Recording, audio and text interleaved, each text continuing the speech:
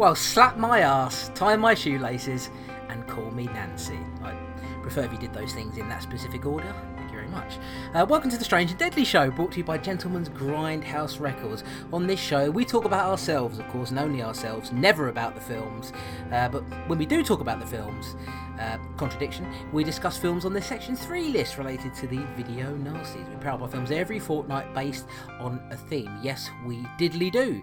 You can find out more information about all of our podcasts, and there are many, over at gentlemansgrindhouserecords.com. You can subscribe on iTunes and via any podcatcher you might be using. We'll give you that information again and also tell you how you can get your feedback and comments over to us at the end of the show. So here we are in the month of December, the month of Sandy Claus. My name, of course, well, you already know, don't you? But my name is Chris Clayton and I'm joined by... Tom Elliott. Tom Elliott. How have you been, old boy? I've been very good, Chris. Been very good. I guess I've been still on the old fallout for the past couple of weeks, but so we won't talk about that. But how are you? I'm very good. I'm broke because I spent a lot of money on Black Friday. Yes, Tom, I joined in with consumerism. I feel dirty and cheap. But basically, I bought a ton of Blu-rays. Like, remarkably, I've never really done it before, the Black Friday thing. I bought sort of a couple of things in the past. It's really fairly kind of new to the UK, I would say. Only really the last couple of years we've kind of focused on it. But I just got a bit carried away, really, and just ended up getting loads of different deals. I got different bundles from Arrow Video. Obviously, I'm not going to list everything off, but I got Cronenberg Steel books. I got a 7 Blu-rays for £40, Vincent Price Gothic bundle, which is I'm absolutely thrilled with. I got, oh goodness me, I got a some anime because I'm a big fan of anime. I never really talk about it on here, but I got some anime. I finally got the Edgar Allan Poe Black Cats collection, the double thing with Lucio Fulci's Black Cats and your vice is a locked room and only I have the key. And title. Yeah, what a title. And many other things, different basically I spent a lot of money, really. Tom, did you get involved in any of it? You know what, sometimes I've got a lot of Blu-rays and stuff. I'm looking at them on my shelf here and I just kind of think sometimes I never watch these. Yeah. And it's like I buy stuff and it just sits on my shelf here and it's films that I love, but I kind of think, I'll watch that once and I'll probably never get round to watching it again.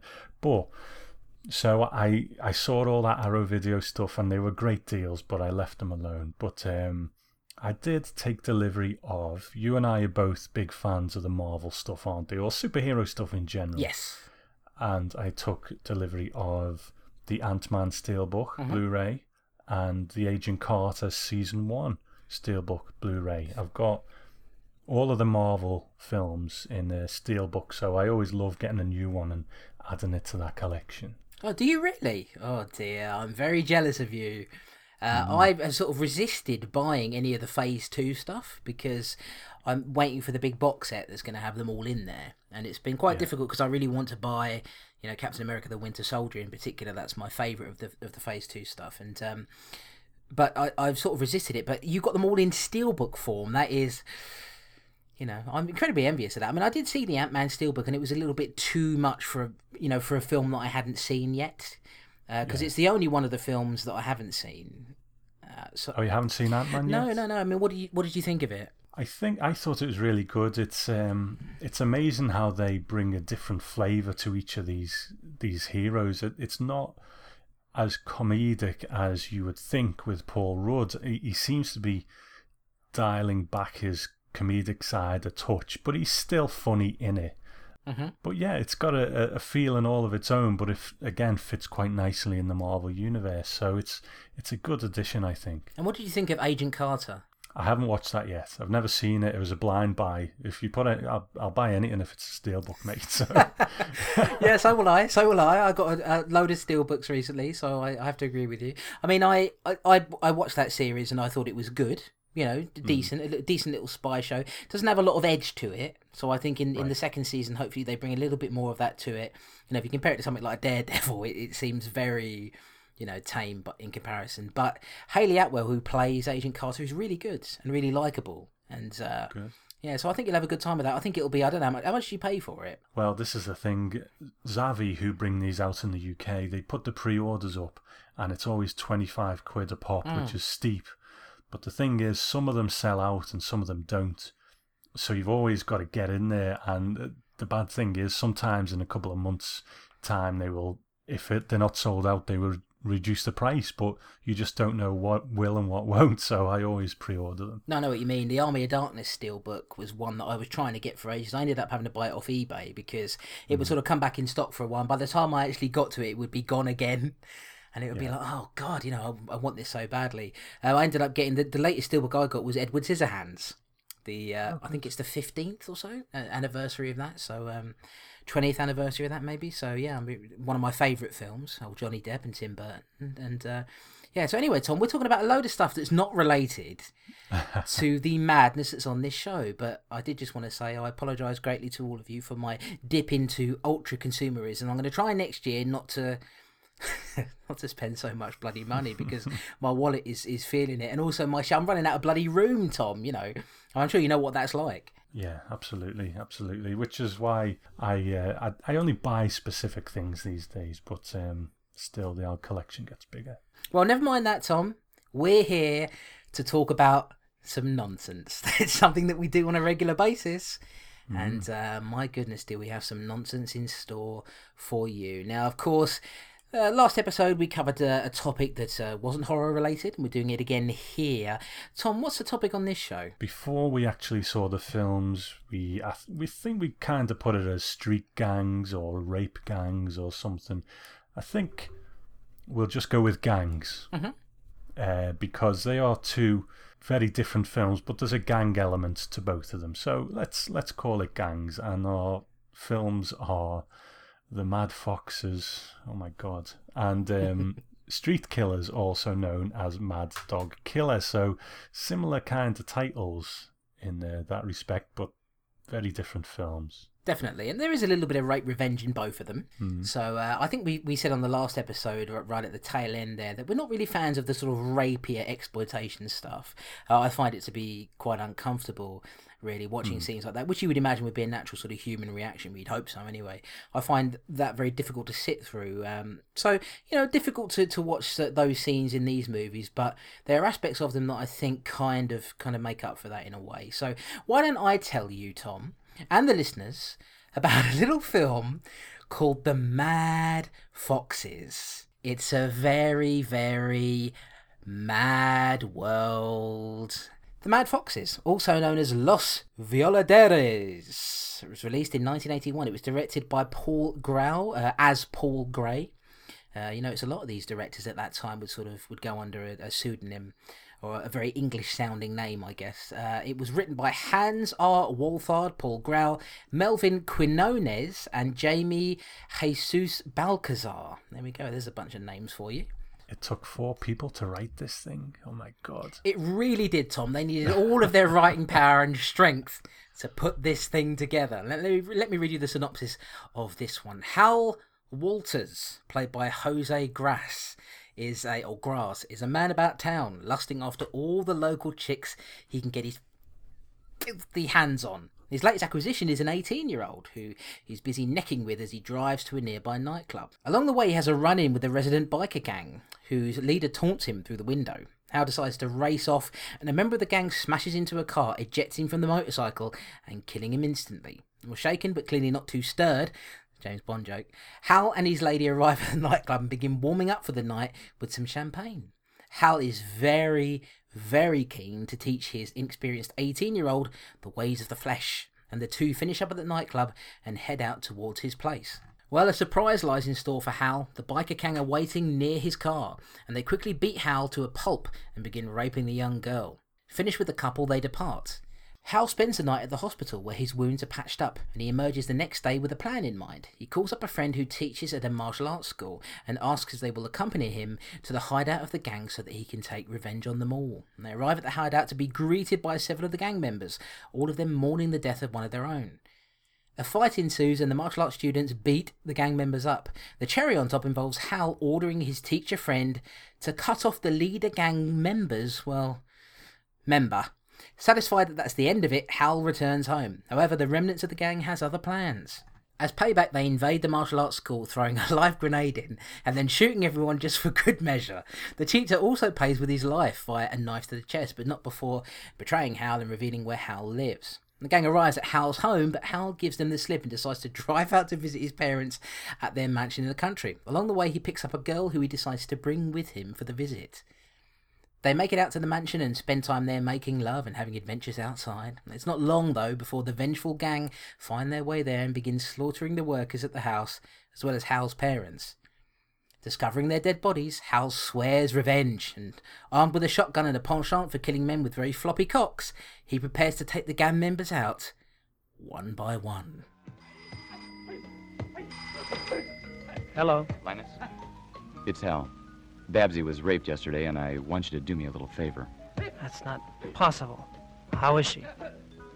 Pretty bad. She's in the hospital right now. Sounds like a story, yeah. Who did it? A gang of bastard hoodlums. I know. Where to find them? And you want us to help you, is that it? Yeah, that's it. Would you? Of course. You gotta tell us where we can find them. I think they're celebrating a funeral tonight at the amphitheater. We gotta give those pigs a good whipping. Yeah, we'll meet you there. You can count on us. We're gonna teach them a lesson they won't forget. I knew I could count on you, Linus. Well, that's what friends are for. My boys and I will be happy to take care of them. How many are they? 5 or 6, but pretty dangerous. Don't worry. We'll give them a very special treatment. You know our methods. I'm just waiting for the night to come. All right, we'll meet there. At 8. Yeah, tonight there'll be a good show at the amphitheater. See you. So, Tom, floppy cocks, explain. I can't explain anything about this one, to be honest. Just when you think you've seen it all, a film like Mad Fox comes along and just blows you away. I'll just skip to the end for a moment, because at the end of it, I just sat for a moment in disbelief as to what I'd just watched and how it ended. And there's just so much to talk about in this one that I really don't know where to begin, but I guess I'll just try and give an overall view of whether I enjoyed it or not. And in a funny old way, I did, but it was purely for the kind of what factor of it. Did they just do that factor? It's terribly made, terribly dubbed. Nothing in it is good. The fight scenes are shit. It gets a bit grisly every now and again, but so, okay. The car chases are just laughable. There's no logic to any of it. It is ridiculous and it is awful. But I was kind of entertained by it to a degree, just for purely what the fuck factor. So we'll get into the details of it, but that's my kind of overview. So how about you? It sounded like you wrenched that out from the very bottom of your soul, Tom, in order to get that out. This has to be a standout on the Section 3 list and on the show so far, but for all the wrong reasons, really. It is dreadful, but there are a lot of moments in it where I had very much the same feeling. Where I'm just sitting there thinking, "What did that just happen?" But then, how does that connect to that bit? But then that happened. But then, why are these things happening? And why is that happening? And why are there so many naked men? There are just so many different things happening. It really is everything and the kitchen sink kind of film, because they throw everything in. There's no focus to any of it at all. Like you said there, it took 4 people to write this. I mean, it must have been 4 people writing a completely different story, and then somehow they were able to, sort of meld the thing together. It is in no way a good film, and yet, like you say, I was entertained by it. There are so many problems with it and I think it very nearly goes into so bad it's good territory, but I think it's just got some sort of fundamental flaws at the root of it that kind of stop it from getting there. But yeah, this is bonkers, isn't it? Right from the get-go. I mean, our opening scene is our hero, in quotation marks, because let's face it, he's a dick. Oh, he's a twat. He's in his weird-looking muscle car with this young lady. And at first, I thought it was a cop who knocked on the window or something. Yeah. And, he's just this guy. It actually turns out to be a member of a biker gang. Just starts giving Hal shit through the window for no reason. Fair enough, it's a biker gang, an evil biker gang, and he's doing that. So Hal gives him a bit of shit back. The biker spits at him. And when Hal drives off, his car turns a corner, and for no reason at all, a motorbike just drives straight ahead into a car, and a dummy driver flies off it. Yeah. And it's like, there's really no reason for it, and there's no reason for a lot of things in the movie. But, right from the get-go, you're just sitting there going, okay, right. And it's this that's the catalyst for the sort of rape aspect. But we'll get to that in a minute, because then they go for a nice drink, don't they? Yeah. Yes, they do. And let's be honest about this. I mean, Hal is a perv, isn't he? I mean, a major perv. I mean, he's sitting there with his 18-year-old girl, supposedly 18-year-old girl. And several times he very strongly implies that he's been waiting for her to turn 18, because he mentioned it a couple of times, like, oh yeah, 18 years old now, and he's so like pervy and slimy and not a very nice man. He's got a weird face. He makes weird facial expressions through the whole movie. But already you're thinking, okay, I mean, what's it? I wouldn't have even been surprised if he'd put like a pill in that girl's drink, because he just is that sort of, that sliming. We've had, like you say, what happens at the beginning of the film. We're already thinking, okay, I mean, this is the dorkiest looking biker gang you've seen in the film so far. Yeah. Like you say, I mean, this guy's supposed to be the leader of the gang. He looks like Bob Hoskins, and is not very intimidating, it has to be said. And like you say, why does the guy crash? I don't understand. Like, Hal doesn't touch him. He doesn't bump him with the car.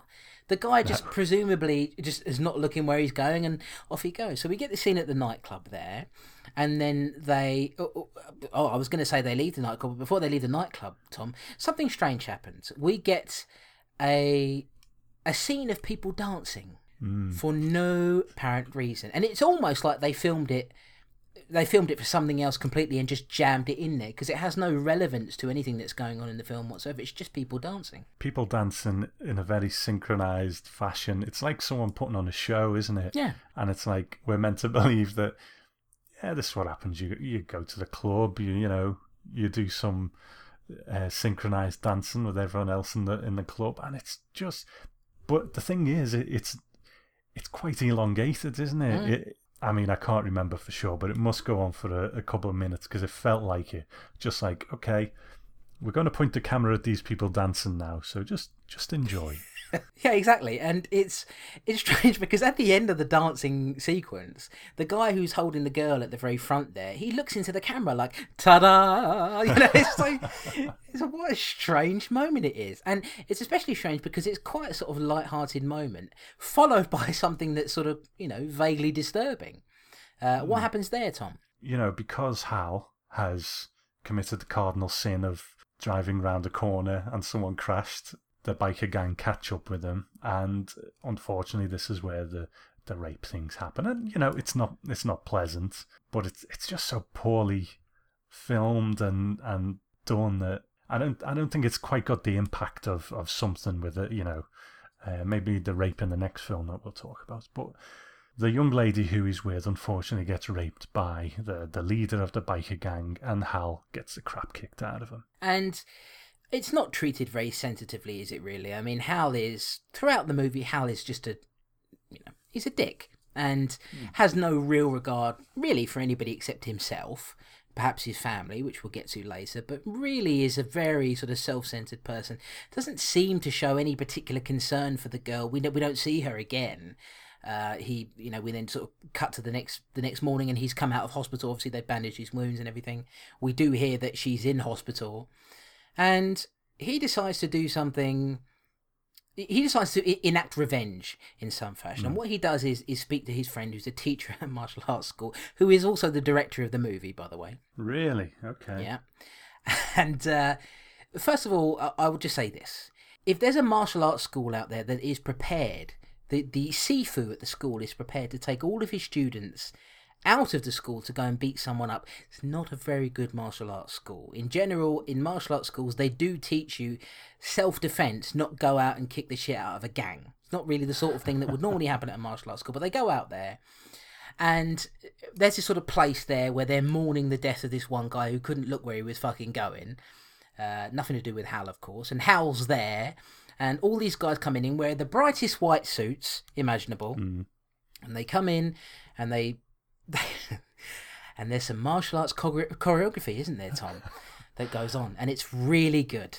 I know you love a martial arts film, Chris, so I knew you'd enjoy this section, but it's really good. These guys in their white suits sort of trot down the stairs, and it's the least impactful fight scene I've ever seen in a movie, because it just seems that they've got their kata or whatever, the sequence of moves, and they'll just stand there and run through them vaguely in front of these other guys, and the other guys just sort of try and react to them, like fall over and stuff like that.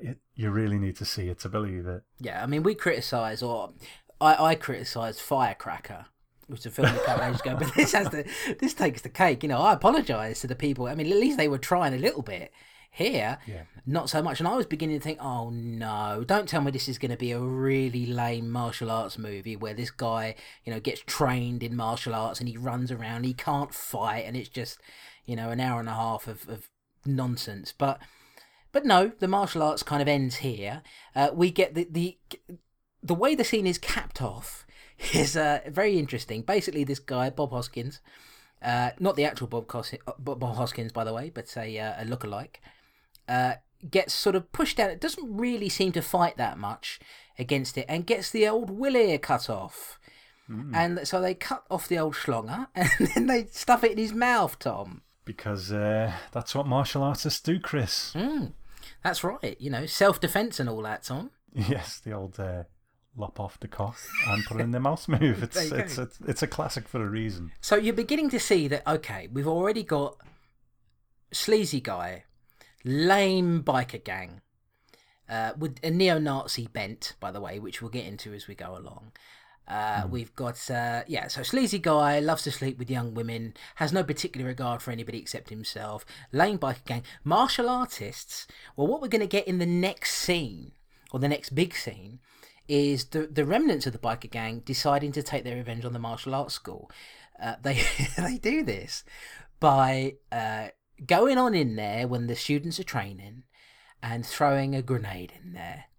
The least effective grenade of all time, Tom? Yes, quite possibly. It's because they have to go in and finish them off, don't they? Yeah, exactly. And all it seems to do is just knock them out. It doesn't destroy anything. All it pretty much does is just sort of knock them all down so they can be shot. Yeah. Very strange thing. Well, they managed to coax the incredibly loyal karate teacher into giving them the whereabouts of Hal, not a very good friend, and then they stab him to death. And so what we get now is them visit. Basically, they're really annoyed with Hal, which is understandable because he turned a corner. Tom, you don't turn a corner in front of a gang, because if you do that, vengeance will be lain upon you. And very dangerous. Very dangerous.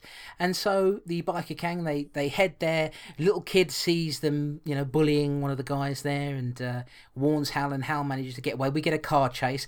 Very good car chase, Tom. Up there with the best of Bond. Oh, I remember. Is this the one on the bit of waste ground? Yep. Where he drives on. A car just, for no reason, drives up a ramp and turns over, and two motorcyclists just drive on and fall off their bikes without anyone touching them. That's right. I think what we're learning here, Tom, is that Hal's got some sort of force field around his car, and he's somehow able to just sort of make people do things. They sort of bounce into some sort of energy shield that we don't see, and it sends them toppling. It's the only explanation, unless it's just his manly power that somehow knocks them over. But we get a moment of insanely bad logic where we meet the character whose name I can't remember, but she's a girl. She's already in the good books with old Hal, and she's rolling around with this, frankly, not impressive looking dude. He's, floppy cocks aplenty. As we see, he's got his cock flopping to the wind, and he's rolling around with this girl, and she seems to be sort of quite loved up with him, or so we think. As soon as Hal drives by, she decides to, hitchhike, as it were, and gets into the car, leaves that dude behind, like he's gone, with the poor guy with his red trunk is left out there, and she decides to travel with Hal, doesn't know him, has never met him before. He doesn't know her, has never met her before. Decides to take a woman that he's known for 3 hours at this point, by the time he gets there, to his parents' mansion. Well, the thing is, the bit that is even more laughable is she's in the car for about 30 seconds before he says, I'm just going to my parents' house, would you like to come along? Yeah. She's like, yes, okay. So off they go. Yep. And he gets to his parents' house with this lovely, jolly old couple. And they have lots of sex there. But the thing is about the sex scenes in this film, now, in any other film, it would be, they get together, they kiss for a little bit, maybe she takes her top off, that sort of thing. But in this film, you see the whole thing to completion. Now, it's not hardcore, and that's not what I'm saying. You'll just see his pasty white arse pumping away until he's finished. Yeah. It just doesn't set it up and cut away. It's like, okay, we're having sex now, and we're having more sex, and we're carrying on, and I've just come. I thought you were making a statement there, Tom, at the end of that. I've just come. I was like, I didn't know whether the two were connected or not. No, you're right, but Hal ain't got no time for that. He's got no time for development, Tom, or romantic development of any kind.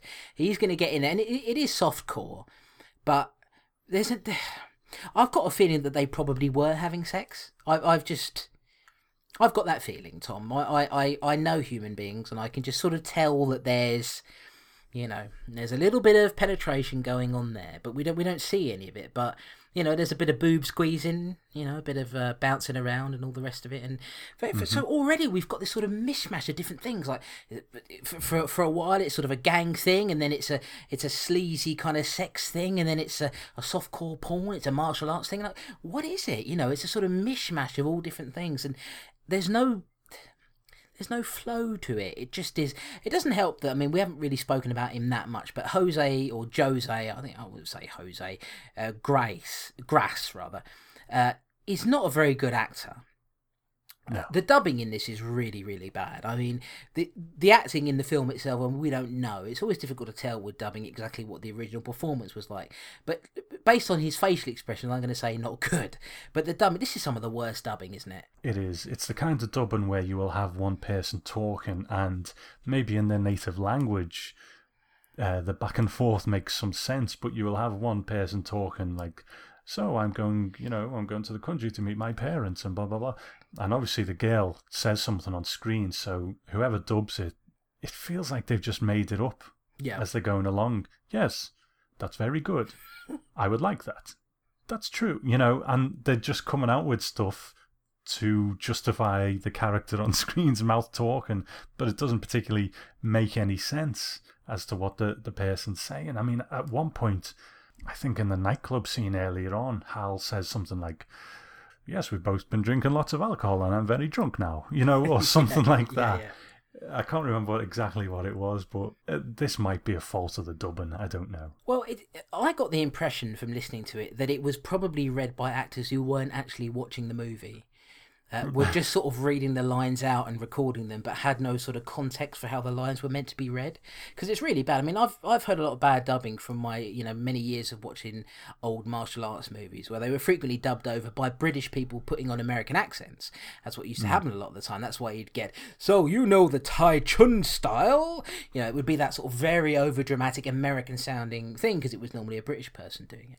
But I've got a feeling that these lines, because there's no passion to any of it, It's not an impassioned sort of vocal performance at all. So I've got a feeling that they were just sort of reading lines in a room, and then they, stuck them on the film later on. Not good, But the performances themselves don't look assured, Obviously we can't hear the original language, but there's something about this guy, Jose Grass, who he just... There's something that's not assured. His face is weird. Like, he makes weird facial expressions. They're a bit sort of sleazy and a bit... he doesn't look like he's sure of himself. It's hard to say. He's just a terrible actor, and I mean, one bit of dialogue comes to mind when he does pick up the girl and he's like, yes, so I'm going to my parents' house in the country. Would you like to come along? And she's like, yes, I would like that. And then he goes, my mother's an invalid. She fell from a horse. And, anyway, so they go to the parents' house. They have lots of sex to completion. And then, unfortunately, the biker gang catch up with them again, don't they?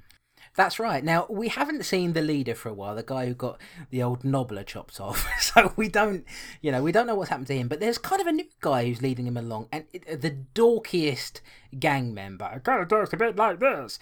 And he comes in. All the gang members come in. There's a little bit of graphic violence here, There's a guy who gets a pair of shears through the mouth, Friday the 13th, part 5 style. We see the aftermath of it rather than the actual, but then we see the aftermath of it in Friday the 13th part 5, actually, now that I think about it, because it was cut by the MPAA, wasn't it? But yeah, so they come in, they invade the house, and they kill everybody there, except for, obviously, because Hal's out there shagging his woman, and who he's only known for one day, and they kill everybody in there, and they gut the maid. And then there's the cook that's in there who's got an hilarious Cockney accent. Which needs to be to be believed. It is. I mean, he led them there to begin with, so it's kind of his fault. Like, he's on the run from them, and he just decides, you know what I'm going to do? People are chasing me. I'm going to drive to my parents' house. It's not a great plan, is it? The police perhaps would have been a better choice. Yes, they're very absent in this film, considering what goes on, but yeah. Yeah, not a lot of police involvement in any of this, really.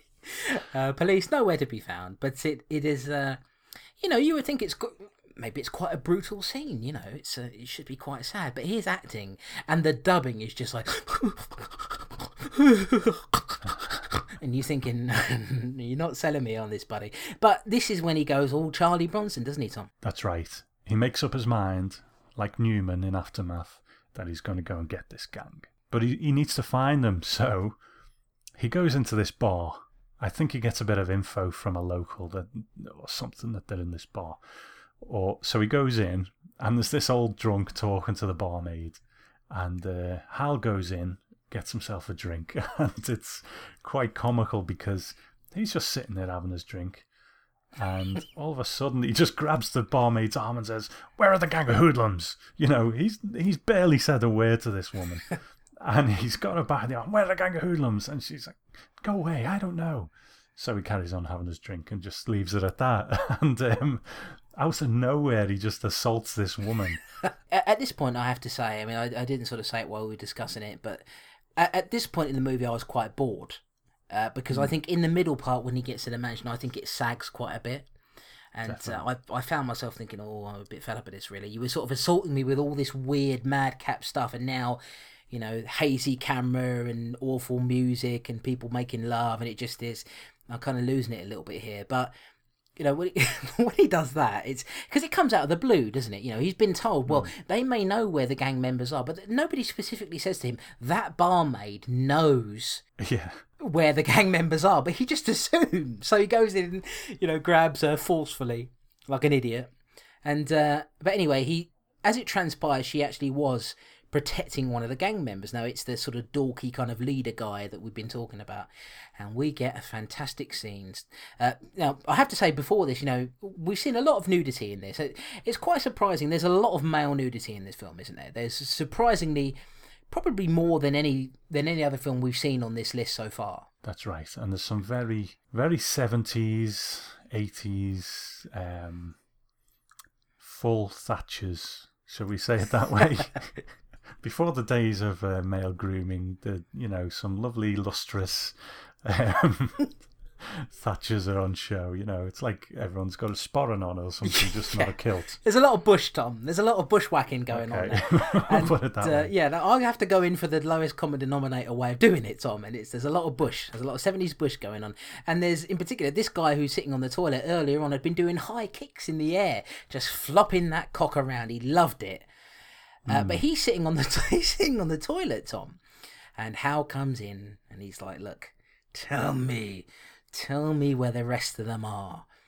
and he's sitting there. Now, the old phallus is in full view, by the way, because like we say, they don't care in this movie. They will show you. And I admire it in a strange way that there's a little bit of equality as far as that goes. We get, there's a bit of stuff there for the men, there's a bit of stuff there for the ladies, there's a bit of stuff for whatever you're into, whether you're into penis, bush, a combination of the two, an amalgamation of the two, it's all there. But this guy's sitting on the toilet, and he's scared out of his mind, because, think about it, Tom, I mean, really, being caught on the toilet and sort of being threatened with your life, it's a very vulnerable position to be in, isn't it? Well, exactly. It's tough to defend yourself in a situation like that. Basically, what happens is, I always wonder in these situations when somebody dies on the toilet, have they wiped? Because I know if somebody was going to kill me on the toilet, I would ask them if they came in and said, "Look, I'm going to kill you now." I would say, "Look, can you just wait a minute? Let me wipe first, because I don't want to be found that way, Tom." No. This guy luckily has, I like to be clean. This guy luckily has no such trouble, because what happens is Hal gets very angry, pulls the pin out of a grenade and throws it into the toilet while the guy's sitting on it, and the guy explodes. Again, not a very effective grenade. It should really blow the entire place up, really, or certainly a big portion of it, but it doesn't. But what it does do is blow that guy into pieces. So basically, Hal goes on, on the path of revenge, doesn't he? And tries to take these gang members down one by one, using a shotgun. He's not great at it. He's not the Punisher, is he? He's not, no. The thing with the violence in this movie, I mean, it seems like, what's the point in criticising it anymore, because everything's shit, but there's no impact to it, I find. Maybe the odd bit here and there, but there's no impact to any of the violence. Mm-hmm. No, I agree with you. And as far as the impact of the violence, I think there are a few bits here and there, but overall, no. I just think I think one of the key problems is it sort of sags in the middle and picks up a bit towards the end.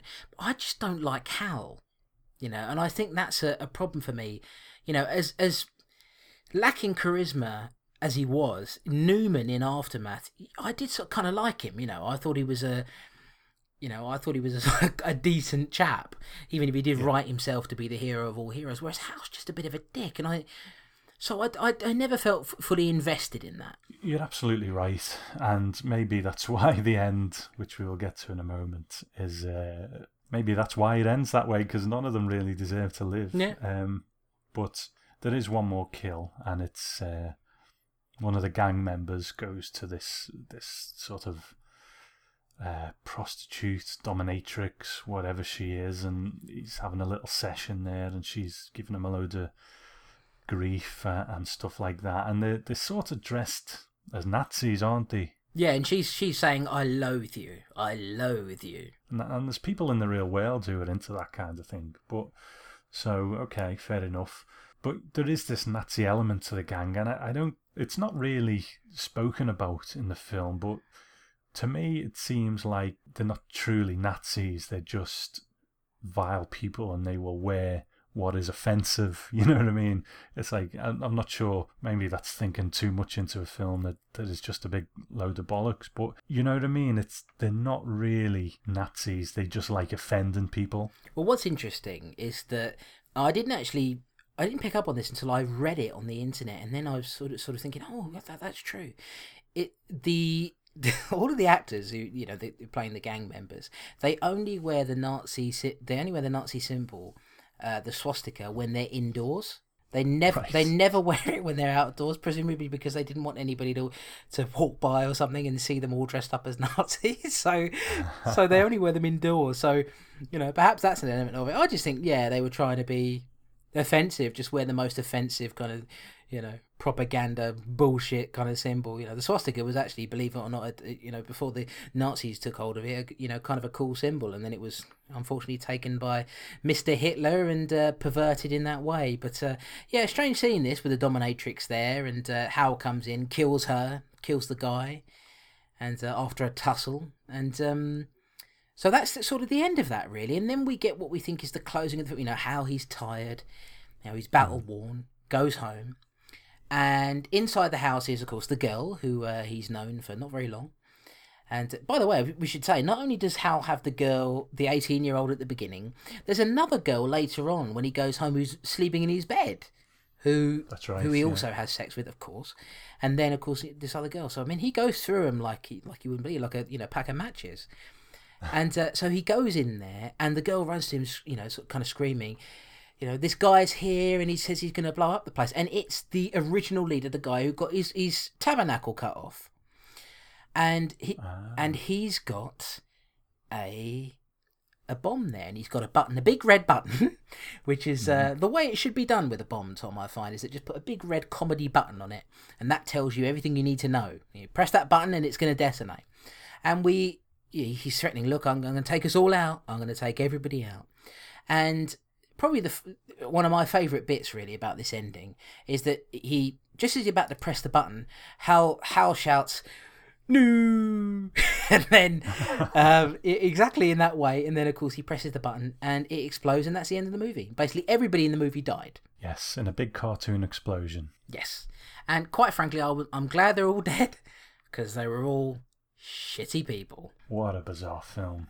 I mean, what can we say, Tom? It is genuinely awful, but there are entertaining bits, aren't there? I think we've come across it before, though, where it's not quite bad enough in the right way, where it's like, right, get a load of people around, let's all get pissed and watch, Mad Foxes. You know what I mean? I don't think it's that kind of thing, but maybe another watch would put that more into perspective. But would I want to waste 70 odd minutes of my life watching it again? I don't know.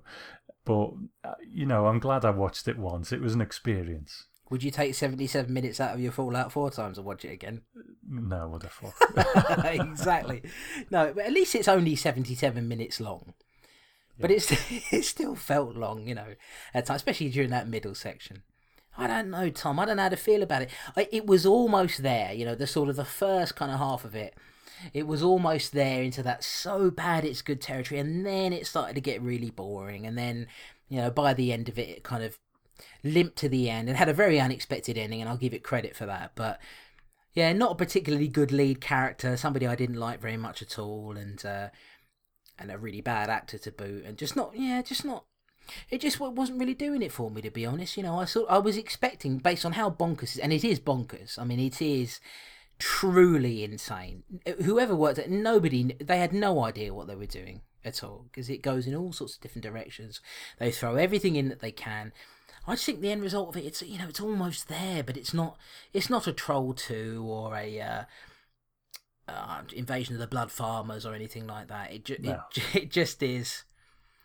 It's pretty weak, really. But at the same time, it's one of those things where I almost think that if you can get hold of it, you kind of have to see it in a way, because it is an experience, and it's a memorable experience. But don't go in expecting it to be, I don't think it quite makes it into that so bad it's good category. Not for me, anyway. Okay, I don't think I've got anything more to say about Mad Foxes, because it's just bonkers. But strangely enjoyable sometimes, and that's my final word on it. Yeah, exactly. It's a very, very, very, very mad world, and this is one of the maddest things in it. But it's not very good at the same time. Right, so let me read you some trivia, Tom, because I know you always enjoy it.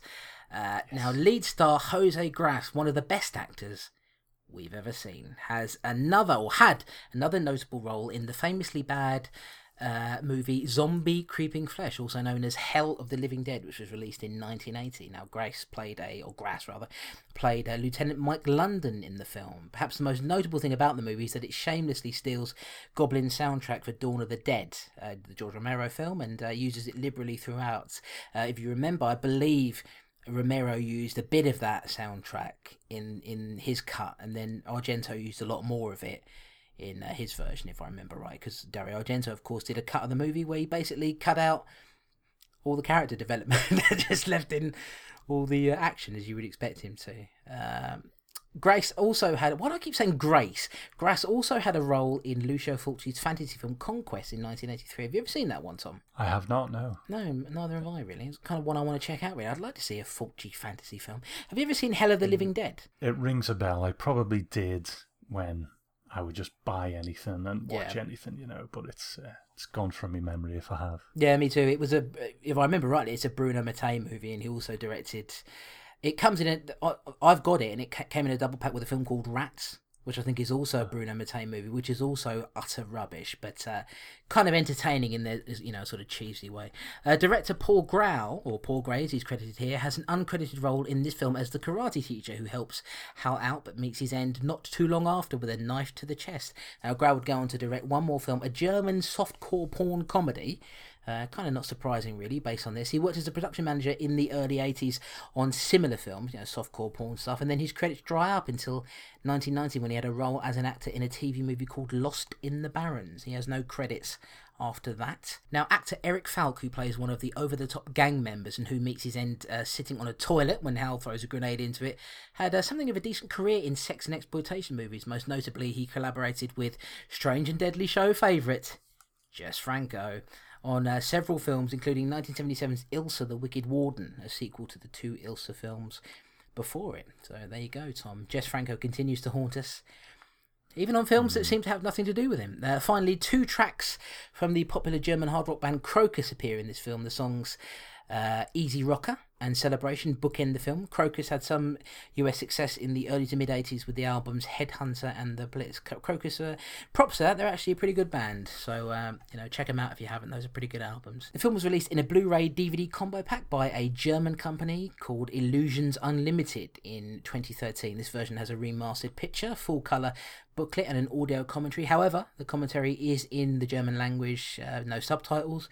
The book is also in the German language, and there's no English translation there, so you have to make do with that if you don't understand the German language. This edition of the film is now out of print, although Diabolic DVD does seem to have copies of it priced at $22.99. That release is region free. I have to say, if you can find this film somewhere, give it a go. But I wouldn't recommend paying money for it, really, because I don't. It blows my mind that it's on a Blu-ray. It absolutely blows my mind. Someone has remastered this and put it on a Blu-ray.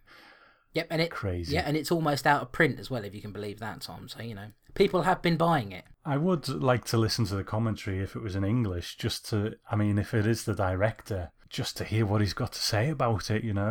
I don't believe it is the director. I think it's 2 film critics or something like that. 2 German film critics, yeah. But it's not in English, so you can't. So that's the end of The Mad Foxes, yeah. Truly bonkers. Okay, so let's have a look at something else. Maybe something a bit less bonkers. I'll tell you about a little film called Street Killers, also known as Mad Dog Killer, Beast with a Gun, Ferocious Beast with a Gun. Really ferocious beast with a gun? No. And Wild Beasts with Machine Guns, amongst others. Incredibly ferocious wild beasts with machine guns. Released in 1977, directed by Sergio Greco and written by Sergio Greco. We open at the tail end of a prison break. 4 prisoners have escaped via a getaway vehicle. The group, led by infamous criminal Nanni Vitali, played by Helmut Berger. Helmut Berger. They force a prison guard to come with him, but chuck him out of the moving vehicle after beating him severely. They come across another vehicle and decide to block its way, removing the passengers and taking it for themselves. Driving to a gas station, they top up on fuel and then beat the owner of the station to within an inch of his life before again escaping. Inspector Santini, played by Richard Harrison, has been charged with leading the hunt for Vitali and his accomplices. His dossiers of information prove just how dangerous Vitali is, with the escaped criminal having murdered a prison guard and having attempted several jailbreaks in the past. Meanwhile, Vitali and his men seek out the man responsible for getting them caged up in the first place. They find the police informant, Babareshi, kidnap him and his girlfriend Juliana, played by Marissa Mell, and take them to a remote location, intent on making them suffer. It's here that Vitali displays his true wickedness, raping Juliana as Babareshi helplessly watches. Content with what he's done, Vitali turns to the informant who ratted him out and beats him almost to death. His accomplices dig a hole and drop Babareshi into it and cover him with lime as he screams his final breaths. Off they go again with Juliana unwillingly along for the ride. Santini suspects that Juliana may know something about Vitali, so he has his officers keep watch over the hotel she's staying at. It's here that we discover Vitali is using Juliana as a means to rob a factory owned by her father. He continues to rape and use her until she's finally had enough, confessing to Inspector Santini that she's been used by the deadly criminal. Offering her police protection, Santini arranges for officers to take the place of the factory staff in order to trap the criminals. However, the bust goes wrong, and Vitali and his boys make their exit with several hostages. Though the hostage situation ends with no casualties, Vitali is now fully aware that Juliana has sold him out to the police, and he plans deadly revenge against her. So begins a battle between Vitali and Inspector Santini, a battle that is about to become very, very personal indeed. Do you mind telling me what this is all about? Read this. You know who we are. It was you who got me sent up. And now we're here. These fellas are all friends. And they all hate a squealer. I never heard of you. I swear on my father's grave. You fellas want someone else. No fooling. Who does your dirty work? You know what you got coming? An informer's gotta die. Understand? You fucking asshole. You're finished. No! Yes. I'm gonna kill your friend. And I'll do it very, very slow. Gonna inflict much pain. You're gonna hear a guy beg for his life, lady, because he betrayed Nani Vitali. Read the paper. Read it. Read it. What? Nani Vitali, the dangerous criminal. He's already killed 2 people. You know what he's known as? The Mad Dog Murderer. Street Killers, Chris. Mad Dog Killer. What do you think of this one? This is all right. You know, this is... I quite like this one. You know, it's a sort of gritty, hard-boiled Italian thriller. I think what makes this work throughout it, despite having an incredibly silly name, is Helmut Berger as the villainous Nani Vitali, who I think is a fantastic screen presence. Now, I'm going to read some trivia about him later, of course, but he's quite a well-respected actor, actually, in Austria, and I think he's got quite a magnetic screen presence. I don't think it's a great film. I think it is, you know, it doesn't quite... There's something missing from it. It's funny, we got a piece of feedback that kind of says the same. There's an extra bit of oomph that's kind of missing there, but I liked it. I thought it was okay. You know, I think it's got potential. It reminds me very much of a film that's quite a bit better than this called Rabid Dogs, which is directed by Mario Bava, who of course is one of the great masters of horror cinema and one of the greatest directors of all time, in my opinion. And he made a film that mostly takes place inside a car called Rabid Dogs, and it's better than this, you know. But I think immediately, Tom, you can see that there's a huge leap forward in terms of filmmaking here compared to, you know, what I can't remember the guy's name, but Paul Grau's work on The Mad Foxes, and this it kind of, you know, it makes sense because the director who made this, Sergio Grico, I think you said, is a very experienced director. I think it's a lot more competent, and there's a couple of little sort of flashes of style and things like that in there. I liked it, you know. I thought it was decent. There's quite a following for these sort of hard-boiled Italian crime films as well. Yeah. What do they call them? Polizier or something? Yeah, something like that, yeah. And I've seen a few. I've kind of dipped my toe into it, but they don't stick with me as much as the horror stuff. So I've probably forgotten more than I can remember. There's one I watched recently called The Heroin Busters that I think Franco Nero was in, which was quite enjoyable. So I do enjoy them. I'm just not that into them. Yeah. It's one of those, if one really is very good, then great. But as a whole, it's just not something that I dabble in that much. Saying that, though, I very much like the style of it, the grit to it, the edge to it. The violence has more impact. And what I love about these Italian films is that with an American movie or a British movie, there's a line that you know will never be crossed most of the time. But with the Italian stuff, you just don't know what's going to happen. You know, they will kill anyone. They will, do it in the most vile way. Everyone is fair game. And I think this is a decent sort of, a decent solid movie that I did enjoy. Some pacing issues, though, and that's really what probably stops it being top tier for me. There are a couple of moments here where I think they could have cut it down a bit, Like, let's sort of start at the beginning of it. We get these 4 prisoners who've escaped from prison, and quite easily by the looks of it, and there's a getaway vehicle waiting for them. They just come out the front door. Pretty much. They just come out the front door, quite easily. Nobody shoots at them, as far as I can remember. I don't think so, anyway. And there's a getaway vehicle waiting for them. Perfectly planned prison escape. And, they capture this prison guard, and then we get introduced to this guy, Nanni Vitali. And I just think this guy has got a very good, played by Helmut Berger, who I just think has got a great screen presence. I think he's got a good face for the screen. But as it turns out, because of his popularity in Austria, that sort of makes sense, really. But, he's just beating the crap out of this prison guard, and then they chuck him out of the car. So at first, I was thinking, because the first sort of couple of people they meet along the way, they don't kill. And I'm thinking, okay, these guys, they might sort of beat someone up or something, but they're not going to kill people. And that gets disproved very quickly, doesn't it? We kind of meet Inspector Santini as well, don't we? He just sort of happens upon them.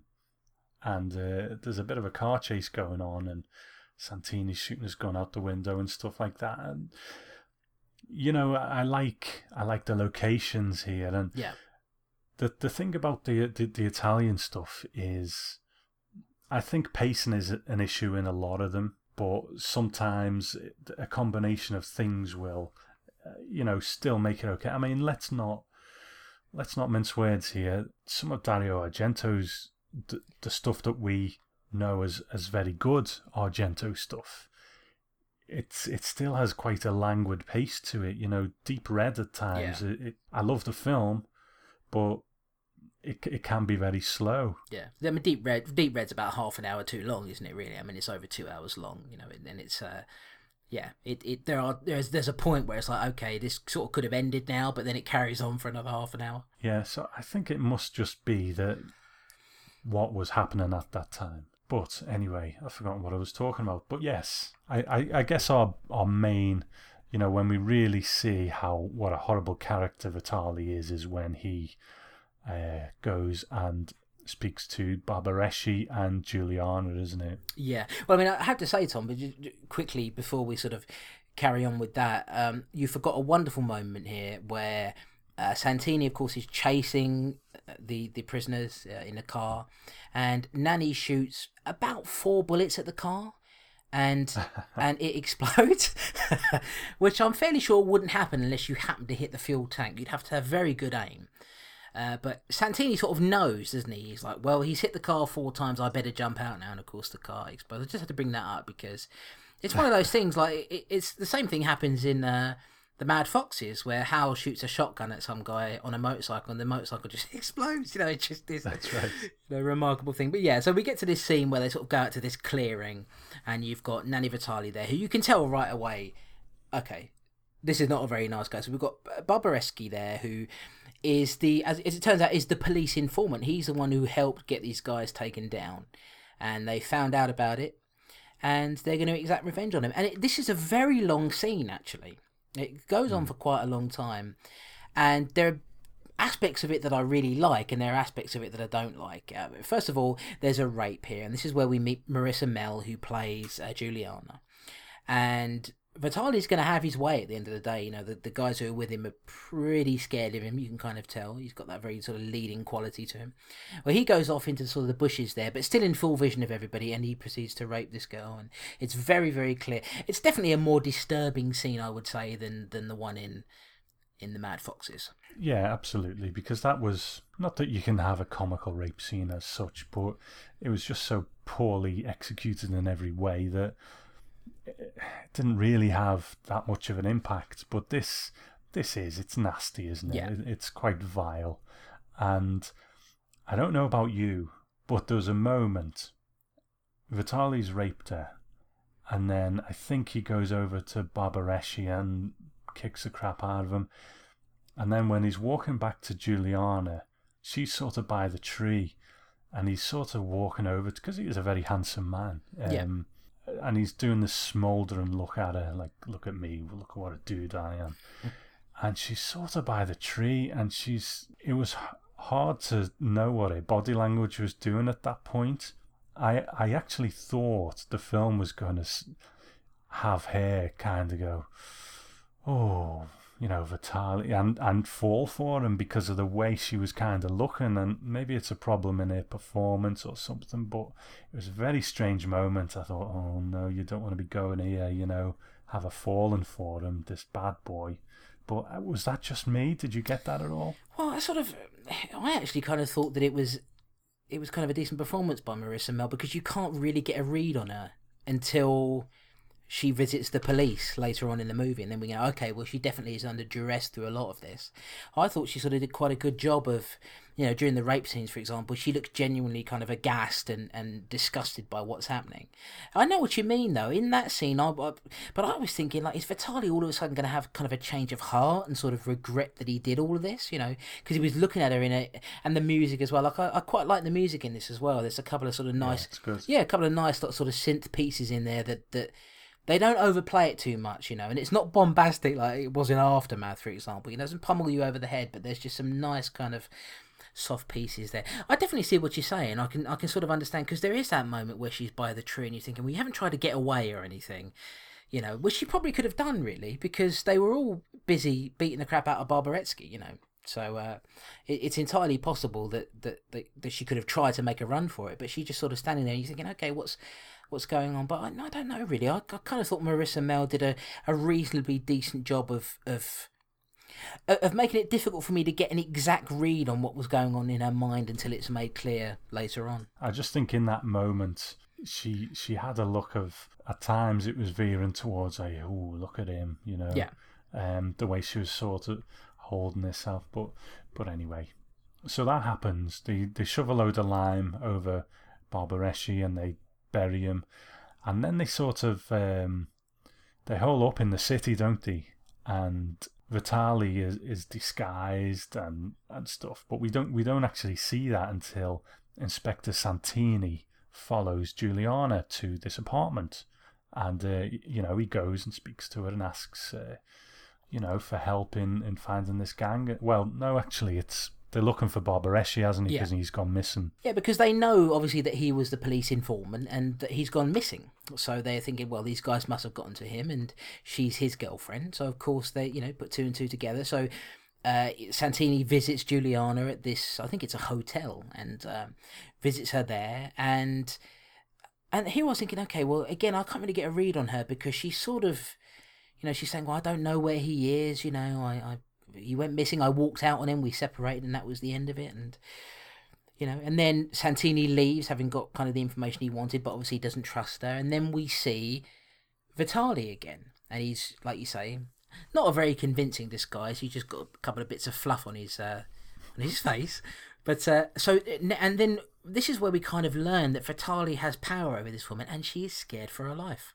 He has such a hold over her that she can come and go, she can go to shops and stuff on her own, and he has such a hold over her that she will come back, and, he subjects her to further rape and stuff like that.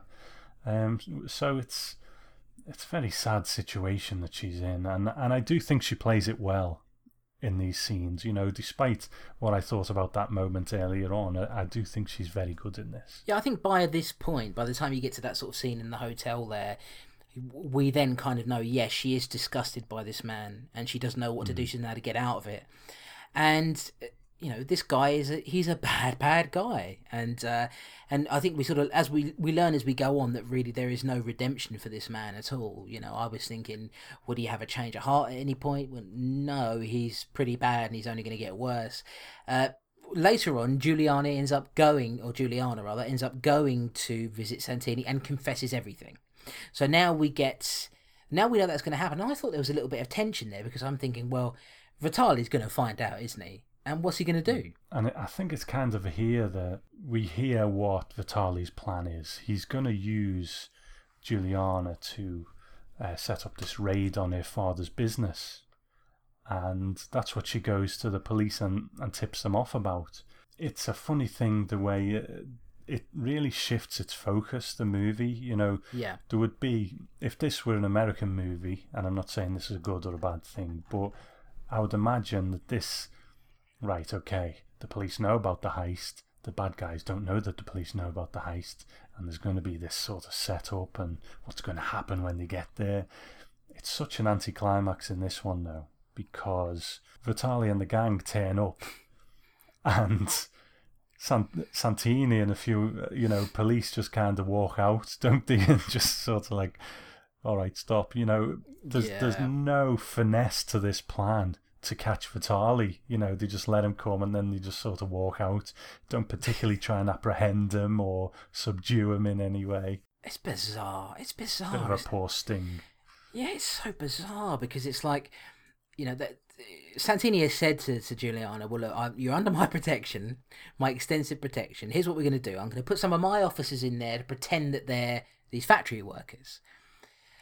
So there are more police officers there than there are these prisoners, including Vitali, but yet they just kind of let him stroll on in and take these females hostage and walk out. They could have zapped him in the head fairly easily. But it might be the worst police plan I've ever seen in a movie because it's not well thought out at all, and it's not, and it's funny because Santini is just like, well, we better let him get away then. It's like, what police officer says that? I know. I can just imagine the meeting beforehand. Okay, we know they're going to turn up. What are we going to do?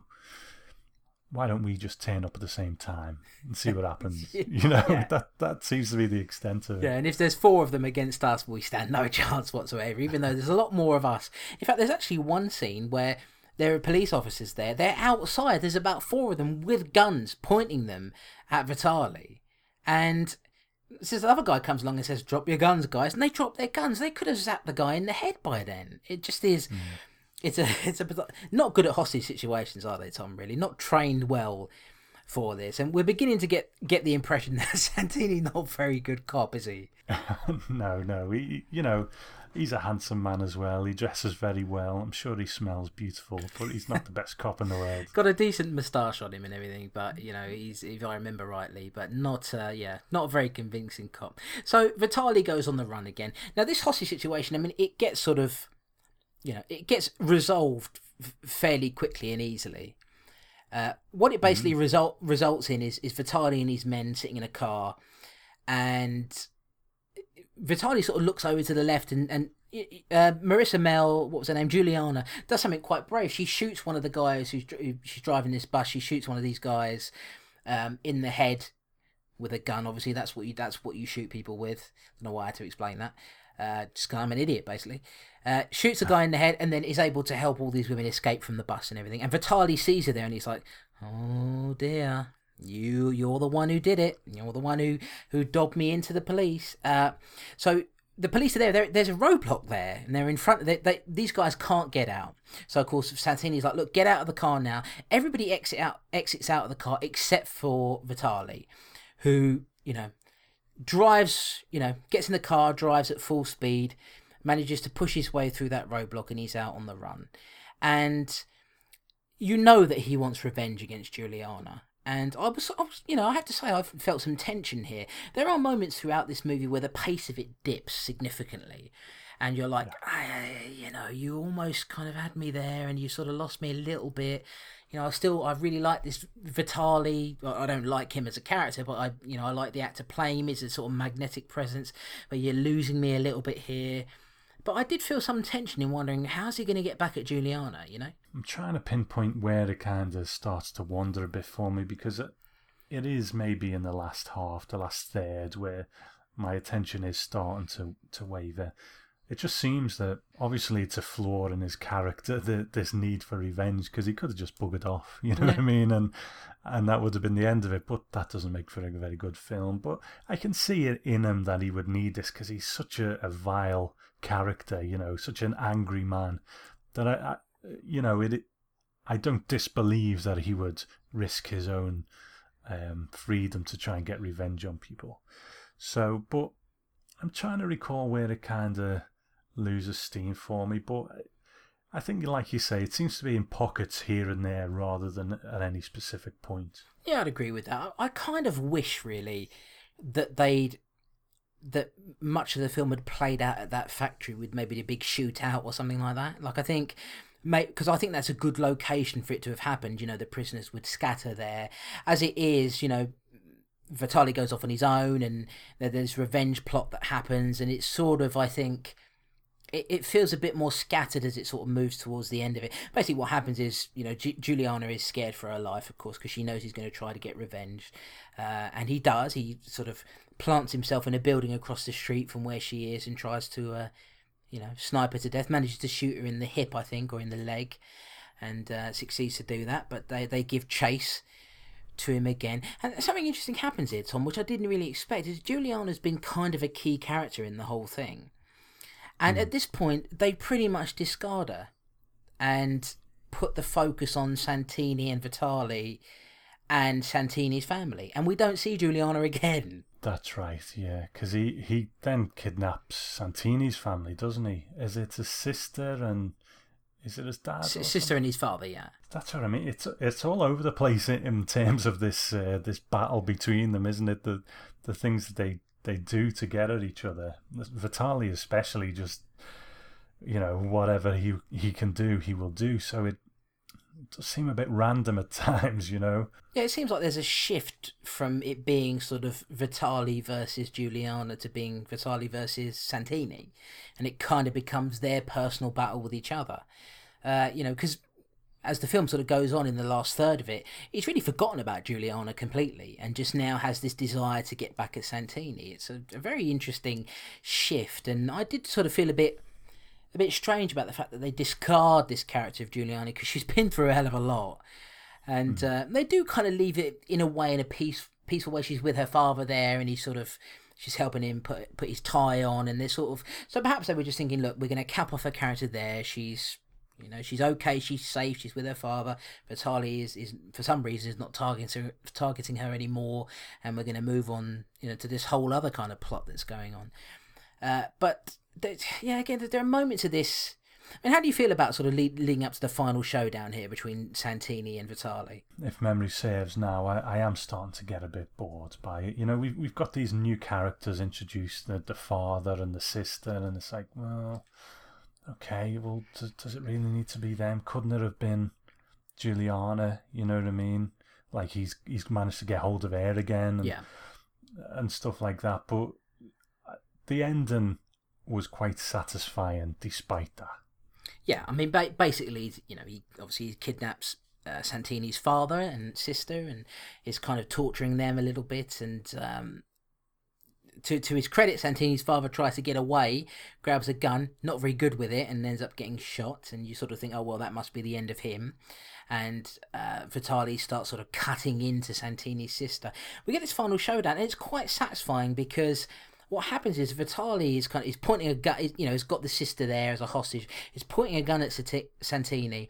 Santini manages to knock the gun out of his hand, and we get a moment where Vitali looks at him with genuine fear in his eyes for the first time in the movie. And I thought it was very well played by old Helmet, that he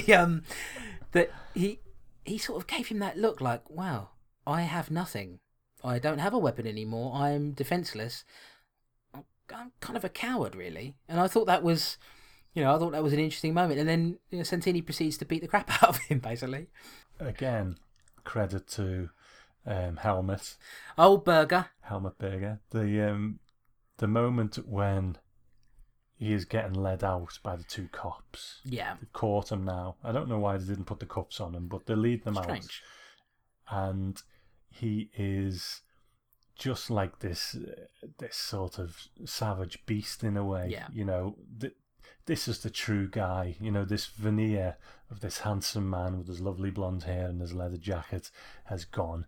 This is what he is. He's just a monster, and all that facade has completely gone. And I think it's a great moment. Yeah, I think it was a great scene, and I think there's almost a bit of vulnerability in there as well as knowing, well, they actually really got me. And there's nothing I can do about it, you know. I think, I like this film. I have to say, I enjoyed it, but there was a moment where I was like, "Oh, I was almost getting ready to pop on Amazon and see if I could get this," and it's just not, it's not quite there. It's sort of, I found myself impressed by it. At the same time, I think there's some decent filmmaking in it. It's shot well and it's acted well. I mean, the dubbing. Obviously, this is an Italian film, wasn't shot with sync sound, so everybody's dubbed over. I think the dubbing is miles better than it is in the Mad Foxes, for example. Yeah. Old Mr. Berger would it seems to be a very good actor. I would, in a way, would have liked to have heard him actually delivering the dialogue himself. I don't know who dubbed him over, but there's a lot of good stuff in this, but it just is, like you say, it just pacing issues, man. Pacing issues. I think if you just cut it down a bit and refined it and maybe had a better, because I like the conclusion of it, but maybe a better lead up to that conclusion, maybe a stronger place where that final showdown can take place. I think we'd have had a bit of an exploitation classic. As it is, it's not, it's not quite there. It's a kind of a 6 out of 10 sort of film for me, where it's decent, compared to the Mad Foxes, which is rubbish, entertainingly so. I have to say, Tom, as much as I enjoyed this compared to Mad Foxes, I have to say that the former is more memorable than this. I would say, you're going to remember things about the Mad Foxes, whereas this is perhaps maybe a bit blander. But I don't think that's to its I'm not saying that to discredit it. I thought it was a decent watch. You've got Helmut Berger doing as a standout in a film that unfortunately doesn't quite match up to what he brings to it, but worthwhile watch. Again, I wouldn't. There's probably fans of these movies who will probably hold this up quite highly, and that's great. You know what I mean? If that's your thing, then absolutely. But like I say, maybe it's just that these Italian sort of police movies aren't entirely for me.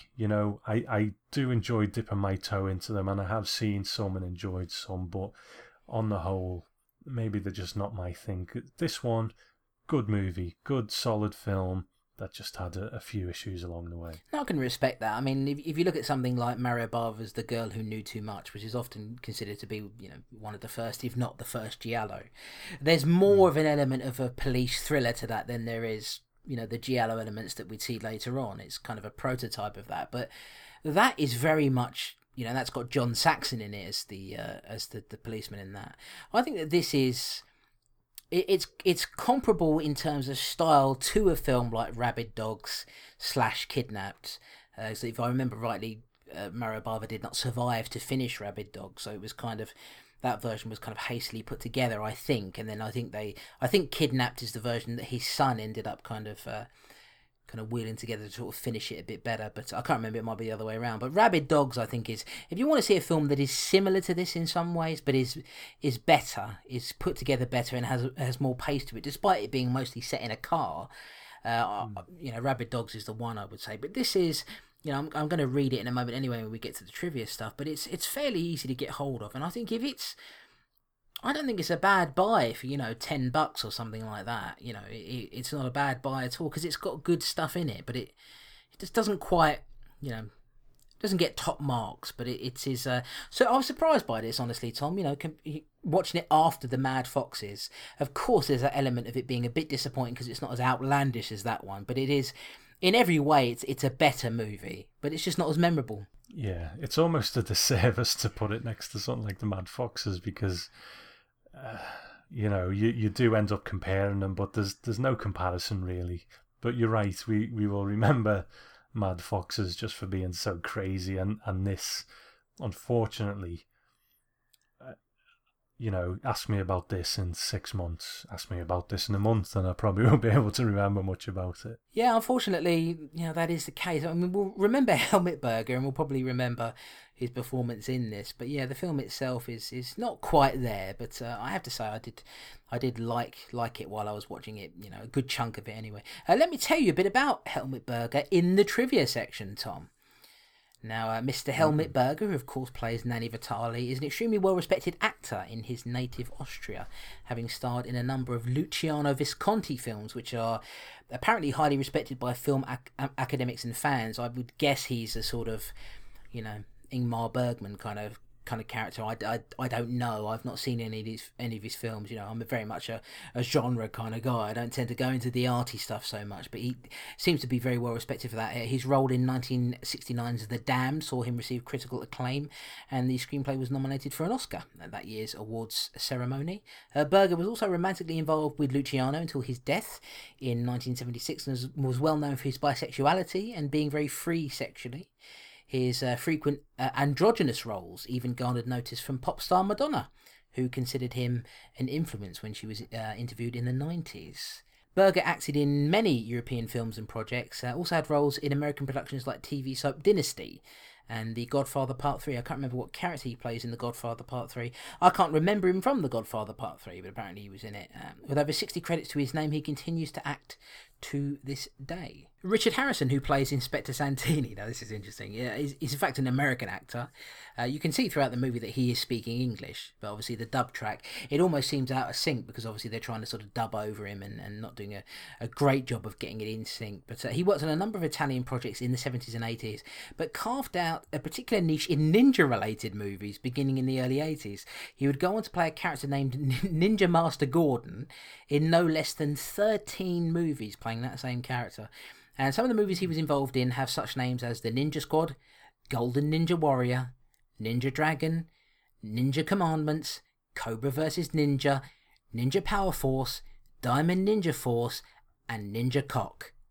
And many, many more. No, he didn't really star in a film called Ninja Cock. But he's also got a bunch of other... So for some reason, he sort of made it his thing in his career that he was going to be the guy who was involved in ninja movies. It's good work if you can get it. Yeah, I wouldn't, I wouldn't balk at such a thing. I'd love to be a ninja in movies, slicing people up, Tom. It's what I live for.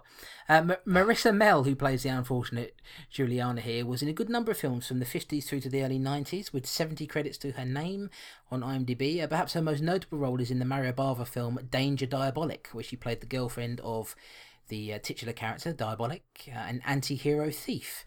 Her last credit was in 1991, and she sadly passed away in 1992 from cancer in her native Austria.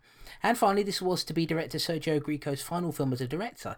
He had been directing films since the 50s and was also known for the infamously sleaze-tastic The Sinful Nuns of Valentine in 1974. Greco was also a co-writer, and this is interesting, on Enzo Castellari's grindhouse favourite The Inglourious Bastards, which was released in 1978. Now, of course, as almost all of you who are listening will know, Quentin Tarantino, a self-confessed major fan of the film, would go on to direct a remake in name only of that film, which was released in 2009 and introduced mainstream audiences to the wonderful Christoph Waltz, who I love very much, Tom. Good, I'm glad to hear that. Good, thanks a lot. So Street Killers is available on DVD quite easy to find really, in the US under the title Beast with a Gun and Mad Dog Killer. The release under the Mad Dog Killer title is from Blue Underground, and it's region free on DVD. So, and I looked on their website and it seems like it's still in stock, and it's I don't know, it's not very expensive. So if you're perhaps wanting this, I can't really, I can't say that I don't recommend it. If you can find it somewhere cheap, I would say give it a go. If you like a sort of hardboiled Italian thriller that is not quite there, it's kind of a B-, but, they're trying, Tom. They're giving it a damn good go, and it's a very competent movie, I think. So it may even be one someday. I mean, I've bought far too much lately, but it may be one that I pick up someday, despite my reservations about it, and give it another go. Perhaps it will sort of, smooth itself out with another watch. Yeah, I could see that. If someone said, here's the Blu-ray for £6, I'd take it. But any more than that, no. So what you're basically saying is you're a cheapskate, Tom. Yes. Fair enough. No, it's just not that. I wouldn't spend that much money on it. But yeah. So there we go, Tom. It's as simple as that, really. Very different films, aren't they, in terms of tone? I guess they've both got gangs in, and that's what we will link them together with, but very different indeed. Well, let's hear what our friends have to say about one or more of these movies in the feedback section.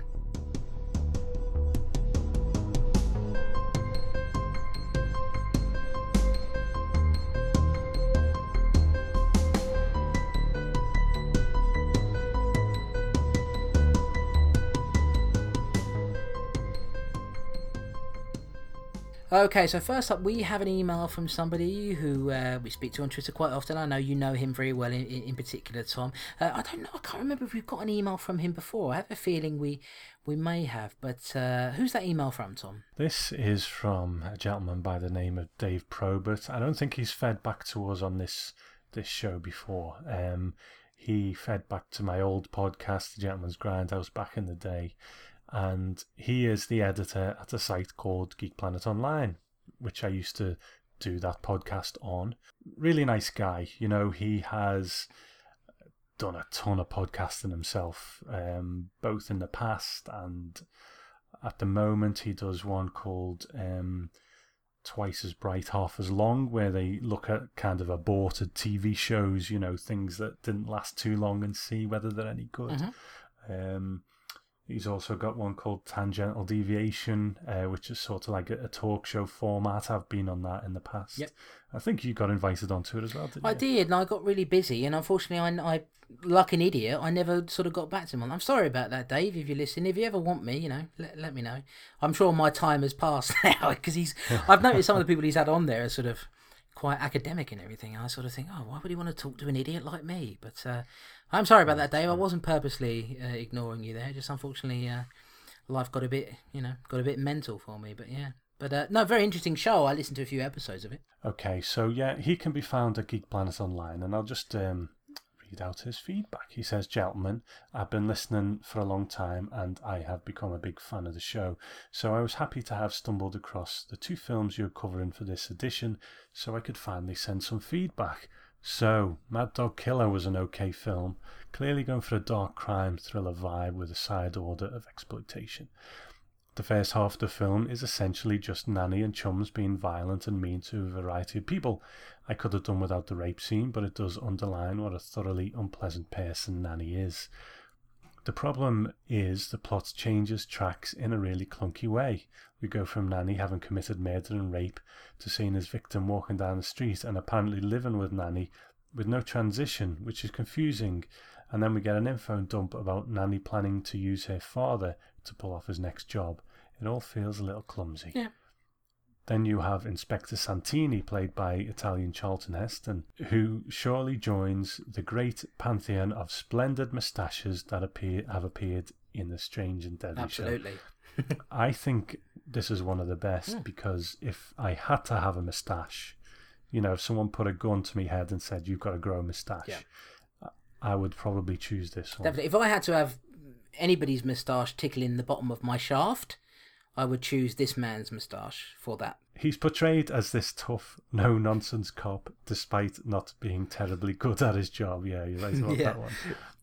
He has Nanny cold when he sets up the trap of him and his gang, and yet somehow seems to bungle it by not immediately arresting them the moment they arrive. I did enjoy his final confrontation with Nanny, as it reveals Nanny to be the coward Santini has said he is for the whole film, and given everything he's done, it's satisfying to see Santini knock 7 shades of shit out of him, but not kill him.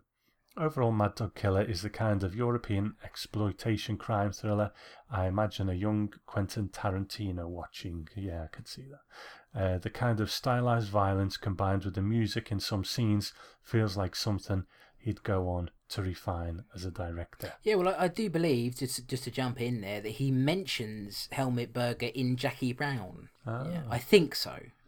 Don't quote me on that, because I may be wrong, but I think so. Definitely, and this is the sort of thing, this is Quentin Tarantino's bread and butter, isn't it, really? So you can imagine that. Yeah, definitely. Okay, now on to Mad Foxes. My word. The great changes in this make Mad Dog Killer's plotting seem smooth and fluid.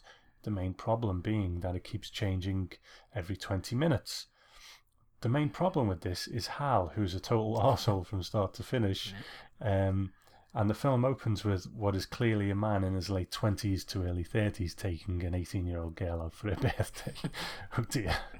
The implication being he's been seeing her since he was 17 and has been waiting eagerly for her to turn 18. See, I thought that he looked like he was in his 40s. I thought he would look even older and, you know, perfect. Hal is the one who starts the feud with the bikers. He kills one of them before they attack him. Well, I don't know, he sort of killed himself. And if it wasn't for the fact that they rape a teenager, I'd kind of be on their side. Then it looks like it is going to become some sort of martial arts revenge movie, with Hal calling a gang of rejected Street Fighter characters to help him deal with the bikers. Yeah. This led to the most hilarious scene of the film, where a bunch of men in martial arts garb surround the bikers and proceed to show off all the martial arts moves they've seen on the telly, like a bunch of 8-year-old kids play fighting. That's what it was like, wasn't it? It was like kids playing fight in a playground. They're supposed to be trained martial artists, and they look like they've never thrown a punch in their life. It's the worst fight scene I've seen committed to film, and culminates in one of the cast of Springtime for Hitler being fed his own little Adolf. The martial artists were so lame, I was rather pleased when 5 minutes later they were all machine gunned to death, and then the film makes a major handbrake turn in the plot when Hal drives off and decides to go visit his parents and pick up a random woman on the way. This was such a boring section of the film. Hal is a wanker, so I honestly couldn't care less about his poorly acted family. The only mildly interesting thing to happen in this section was the fact that Hal apparently likes to have sex in a bath full of limeade. The rest was Hal showing off his country pursuits and generally being a spoiled jerk. I was frankly relieved when the bikers showed up to murder everyone because something interesting was happening. Yeah, that really is an odd section. So Hal finds his family dead, leaps into his cockmobile and goes on a murder rampage. This might have had a Straw Dogs vibe had Hal not been such a self-absorbed prick up to this point. As it was, I was just waiting for the film to end. I liked the ending because it meant Hal got killed, which he thoroughly deserved at that point. Well, he hates Hal, doesn't he? Yeah. I don't blame him. Mad Foxes is a mess of a film that can't decide what it wants to be. Sadly, it isn't so bad it's good. It's just bad and occasionally boring. I will give it some credit for having roughly equal amounts of male and female nudity, but that's about it. Thanks for a great show, and I look forward to hearing your thoughts on these two. All the best, Dave. Good to hear from you, Dave. Thanks very much. Yeah, thanks, Dave. Yeah, really nice to hear from you. Glad you finally got a chance to write in. And yeah, it's hard to disagree with anything you said, really. It's making me chuckle there with all the different names that you called Hal. Yeah, I mean, just a horrible, horrible character, really. Yeah, but, thanks for jumping on with maybe one of the most bizarre films we've covered so far. That's what I said to him on Twitter. This is an amazing jumping on point, in terms of feedbacking us with this film. And you can find him on @GeekPlanetDave on Twitter if you want to tweet him and tell him how much you liked his feedback and his hatred of Hal. Absolutely. Okay. Well, another contributor to Geek Planet Online is Jim Moon, frequent contributor to this show as well, and he sent us a bit of audio feedback. So shall we have a listen to Jim? Yeah, let's have a listen. Hello once again, gentlemen. Well, that was another odd double bill. But that's how I like 'em. Well, first to Street Killers, a.k.a. Mad Dog Killer, a.k.a. Ferocious, a.k.a. Beast with a Gun, a.k.a. probably lots of other titles as well. Well, this was an interesting little movie. Very much a slow burn. Probably never more slower when those cops are approaching the car, eh? It was quite fascinating to see an Italian take on the bleak, brutal and nihilistic cop thrillers of the 1970s. But while it had a great sadistic villain, a fun, funky score, at the same time I felt the film was just lacking something. I'm not entirely sure what, but it just felt like it just needed to step up another gear at some point, just to give the movie that extra bit of punch. But then again, on the other hand, I've not really seen too many of the Italian Hollywood exploitation films, apart from the ones that are shading to the giallo genre, and so perhaps I was going into it expecting something a bit different to what that type of film normally goes for. However, not a bad movie, and an interesting watch nonetheless. Now, interesting watch? Well, dear me, that's something of an understatement for Mad Foxes, isn't it? I've seen a lot of crazy movies, but this one seems to be one of the most demented. Karate gangs, Nazi bikers, dominatrixes, and floppy cocks galore. I definitely had the impression that the makers didn't have a clue what type of film they were making, and hence it lurches from biker film to kung fu action to revenge thriller to porno, and finally, seemingly at the end, to Looney Tunes, with everyone being blown up by a big cartoon bomb. Well, It's certainly one way to end a movie, I'll give it that. This is a shoddy film. It was made with the very worst of intentions to titillate, to exploit, and to shock and repulse. And yet, at the same time, it is highly entertaining for every conceivable wrong reason. Maybe it's just a survival instinct that long-term movie buffs develop, but I really relish these types of films where you haven't a clue what's going on, and apparently neither did the makers. This film bounced deliciously between genres, didn't have a clue what it was doing, and becomes so bizarre I'm sure it must be a classic of some sort. Of what sort, though, I haven't the faintest idea. But what I can say is that it is certainly the most entertaining Nazi bikers from Floppycock Hell film that I've ever seen. Okay, thank you very much, Jim, your brilliant voice. So he felt that the movie Mad Dog Killer was an interesting Italian take on cop thrillers of the 70s and had a great sadistic villain. I kind of agree with him here. He said that he felt the film was just sort of lacking that kind of extra special oomph, really, to take it up another level. Not a bad movie, though, and an interesting watch. Yeah, I pretty much agree, really. I sort of found it that way. I think I like it a little bit more than you, Tom. I did find it an interesting watch, but yeah, with those flaws there. But he considers The Mad Foxes to be one of the most demented movies he's ever seen. Yeah, I mean, one of the most demented on this list, I would say. Floppy cocks galore. Yes, floppy cocks galore. Yeah, that's okay. what he said. Has the impression the filmmakers had no clue what kind of film they were making, yeah, which explains all the sort of disparate elements of it. I agree. It just was put together with no thought towards cohesion whatsoever. But, you know, he does go on to say that it's the best floppy cock bikers from hell film that he's ever seen. And when you put it that way, it's right up at the top of the list. I agree. No, absolutely. Yeah, very good point. Thank you very much, Jim. We always love hearing from you, and the fact that you go through... A man like Jim Moon, a respectable man, has to sit there and watch these movies along with us. You know, you have my eternal respect for that. Another old friend of the show, Seth McKevlin. He sent us a bit of feedback in too. He has indeed, and he sent us an email and he says, "Hey guys, interesting films this week, a bit of the old ultra-violence, eh? I can't help but wonder if A Clockwork Orange really ushered in the age of the brutally violent film. Mad Foxes was as trashy as I assumed it would be based on the trailer. But one thing I never got from it was, why were they after that guy? Did I miss something? I guess they were just jealous of his sweet ride, or maybe the fact that he's so handsome that he can just pick up girls hitchhiking and they'll instantly fall in love with him. The only way they seem to get girls is to pay Nazi dominatrixes, rather. Not a terrible film, but the ending was truly lame." Well, as we discovered, Seth, that what happened was he really pissed them off when he turned a corner. Yeah. That's what happened. So he goes on to say, "I feel like Mad Dog Killer was drastically better in terms of actual filmmaking. There had to be an experienced cinematographer behind the camera on this one. The scene where they're beating and burying the informant is a good example. The combination of the ultra widescreen picture, the close-up on the killer in the victim's eyes, and the dramatic music all felt like a spaghetti western to me. I love the music in this one. The score had a recurring theme, but unfortunately it was more of a love theme and didn't fit many of the scenes it was used on, unless you're a sicko." The first grand assumption there, Seth. When the first rape started, there was no scoring, and I kept saying to myself, please don't play the theme, because I didn't want its beauty ruined, but of course they had to play it. These were pretty decent films, and I'm glad I got to see them. I know Chris had to enjoy Mad Foxes, if only for the top-notch martial arts. Seth. Oh, Seth. And the floppy cocks. And the floppy cocks, yeah. I'm a big fan of martial arts and floppy cocks. In fact, if you look at my martial arts collection, most of them are just featured naked men kicking others in the face while they're Let's stop. So, thank you very much, Seth. Yeah, you had a sort of interesting, but it kind of agrees with us on that. I do think Mad Dog Killer is drastically better in terms of actual filmmaking, and yeah, definitely a more experienced eye behind the old camera there. Yes, absolutely.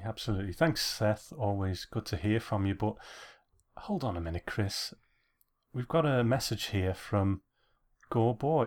Sorry, it's Go Blimey and not Go Boy. Right. Easy mistake to make. Here's some audio from Go Blimey. Okay. Hi guys, Go Blimey here. That's Go Blimey, not Go Boy. On Twitter as @DoubleAgent73. I managed to watch Mad Foxes this week, and here are my notes. I have to admit, violent crime drama with neo-Nazis is not really something I'd normally choose to watch, but this one turned out to be so much more than that. It's a violent crime drama with neo-Nazis, but with bad acting, terrible dubbing, fancy dress style costumes, an implausible plot, and more penises than you can shake a stick at. So much to say about this film, but I'm sure you'll cover most of that anyway, so I'll just mention my favourite bits. Hal likes to impress women by snogging them at traffic lights in his fancy sports car, or taking them to trendy discos, where choreographed jive routines pop up unexpectedly and don't seem to quite fit in. A bit like Pan's people on Top of the Pops. We get a car chase that involves speeded up film, and a mannequin being flung over some parked cars, and some slightly rubbish bikers who wear stupid clothes and seem to drive into things a lot. A big group of martial artists launch an attack on the bikers late at night, in full karate whites, presumably to blend into the background and not look conspicuous. After some half-hearted kicking and jumping around, there's a surprising emasculation scene. It's mostly surprising because the guy just lies there shouting and makes no attempt to use his hands to push them away or stop them. A man and woman are rolling around nude on the beach, and I mean literally rolling, it's quite bizarre, saying how much they love spending time together. And then she promptly dumps him to get a lift with Hal, who she's never met before, to spend a few days at his parents' house. If all this sounds a bit implausible, wait till you hear the parents' maid and a Cockney accent, or Hal impressing his new lover by putting on full fox hunting attire when they're just going out horse riding. Towards the end of the film, there's a bathroom killing scene that gives a whole new meaning to the phrase explosive diarrhea, and an S&M sex scene featuring a bored-looking woman in red PVC basque and a Gestapo hat saying, "I loathe you," over and over while whipping a man with all the passion of someone shaking a wet lettuce. Not many crime thrillers can boast a dramatic climax where the hero gets wrestled to the floor by a Nazi in a gimp mask. And then there's the very final closing shot. Talk about going out with a bang. Have to say, I thought it seemed really fitting with everything else about this film, and it had me laughing out loud. What did surprise me was the amount of full frontal male nakedness.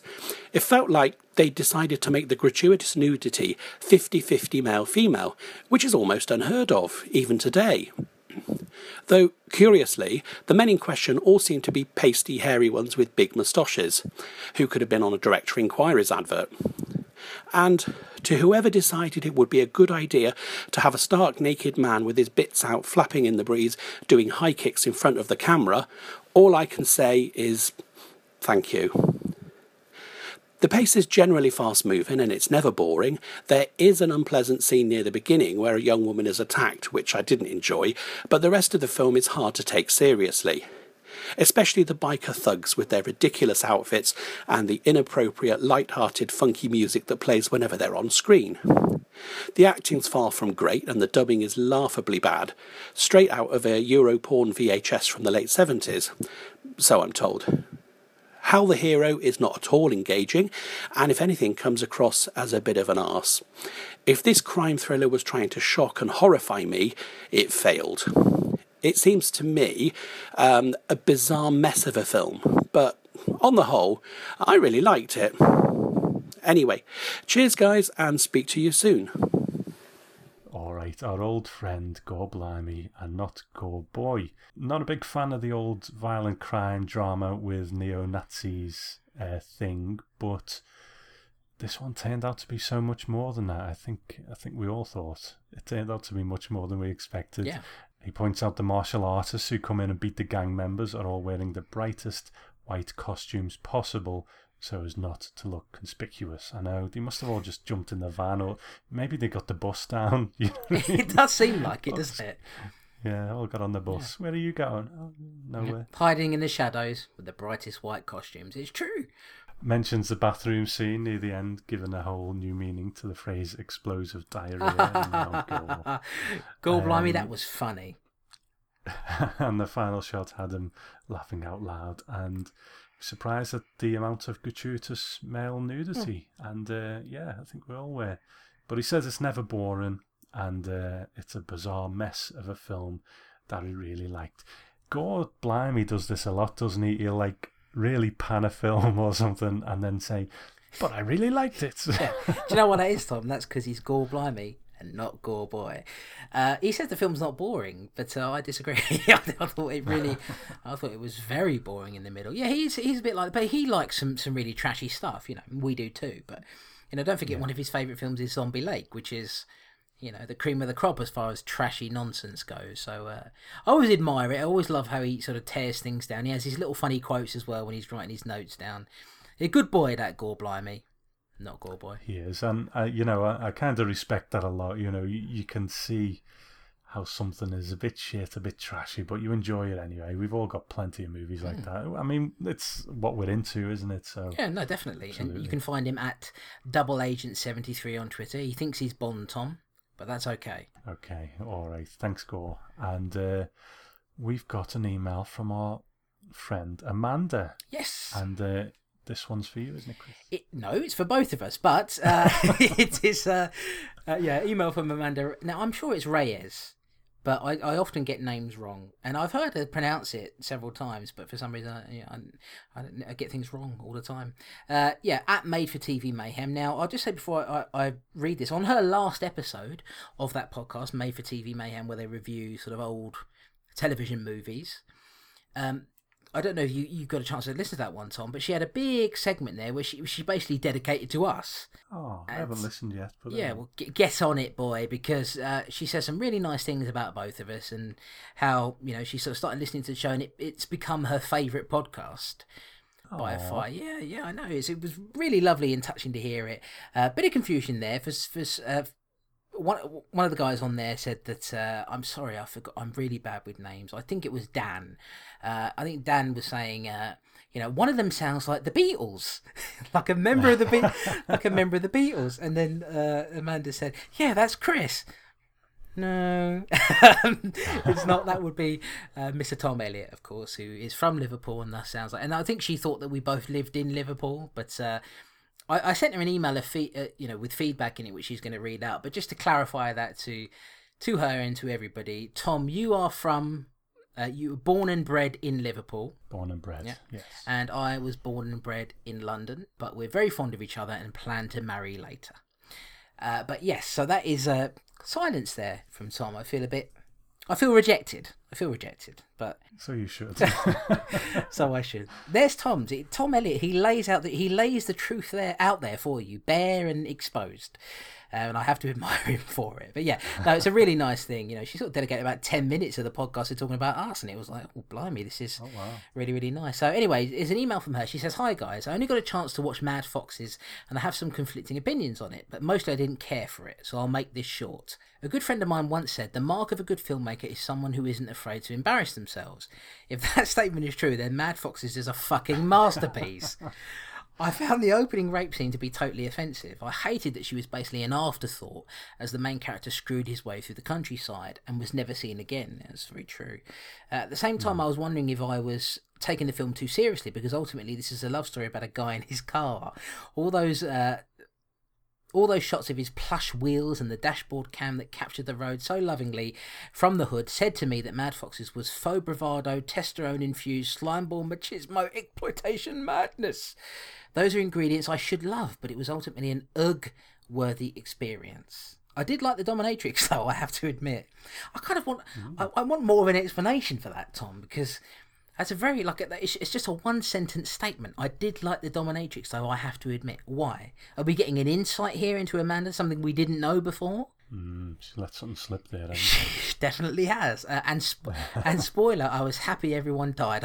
I hope the car bought it too. Also, I've never been so happy to see guys put their clothes back on.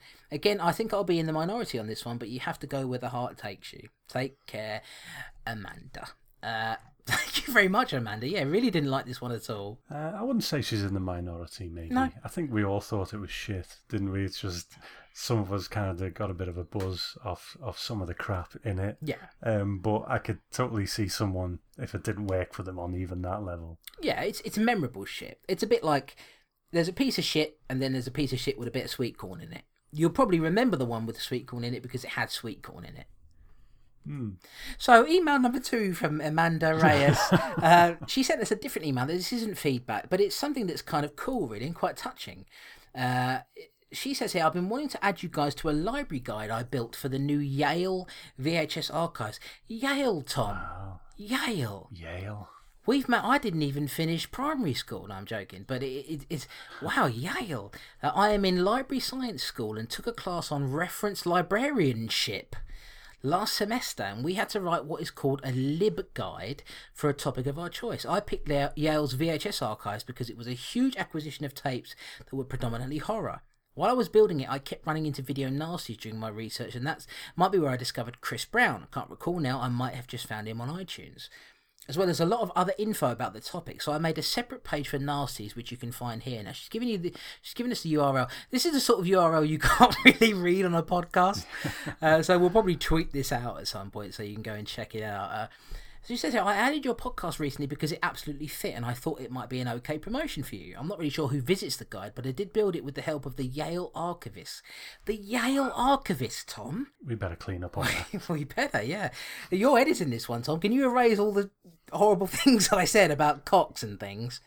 It'll be about 3 minutes. It will, won't it? Yeah. Erase when I just said cocks there as well. Just damp it and erase when I just said cocks there.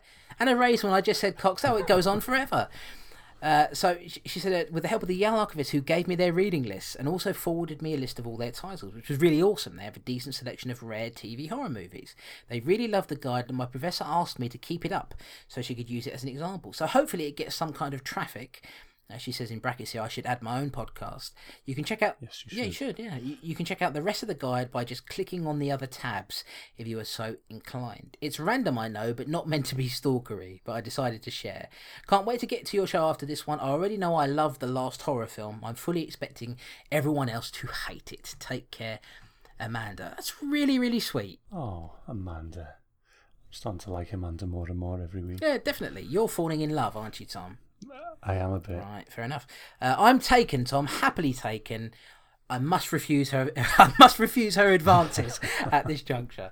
No, but she's a really, really nice person and very supportive, and really seems to enjoy it. And the fact that she considers our podcast to be, her favourite one is quite remarkable, really, because we're just two, rubber Johnnies who sit in a room, discuss horror movies, and I shout into the microphone a lot, and you put up with me. Yeah, well, someone's got to do it. I have, and it should be you, really, of anyone. There's my parents, my girlfriend, and you. That's basically everybody who has to deal with old Chris. But no, thank you very much. That's really, really sweet, and we'll probably tweet out that URL because, like I say, it's a pretty sort of complicated one to read out on a podcast. But no, very, very, very kind of you, and I'm glad you enjoy it. Yeah, absolutely. Thanks for writing in, Amanda. Really appreciate it. And that, my friends, is the end of the feedback section. And yes, you know it, that is the end of the show. Now, we have one more episode to come, which is going to hit you in a fortnight from this one, probably around the 18th of December. And then we're going to take a break, aren't we, Tom? Yes. We'll, there's Christmas going on and New Year and so on. So I think we'll just we'll let that take as long as it takes, and we'll come back once we've got all that out the way. Yeah, so what you're looking at is this episode. You'll then get another one. We're going to discuss what the theme of that one is. You'll get another episode around the 18th of December. And then we're going to basically pack it in for the Christmas break. We'll be back to you sometime in January. So you've still got one episode to come this month, so don't worry about that. But yeah, we did it last year as well. Just take a Christmas break so that we can kind of enjoy that, spend time with our families, and come back sort of fresh in January. And we've been going for over a year now, Tom. We started in October, didn't we, of last year? We're sort of at the halfway point now, aren't we? Or I guess we will be in the next episode, maybe. So, yeah, another year or so of Strange and Deadly after this to get us through this list. Yeah, we're on episode 20, Tom. They tried to take us down, but they couldn't do it. So, yeah, it's sort of interesting. We're getting through this list. We're actually doing it. I know, and the thing is, looking at it, I think it's going to get more obscure. I think we might have put the less obscure... Don't get me wrong, there's a couple of episodes. I mean, there's like Night of the Living Dead, for God's sake, and Dawn of the Dead, and Suspiria and stuff on the list. So they're to come, but there's a lot of obscure stuff as well. Yep, so, yeehaw, yarg, get your pirate hat on, and off you go.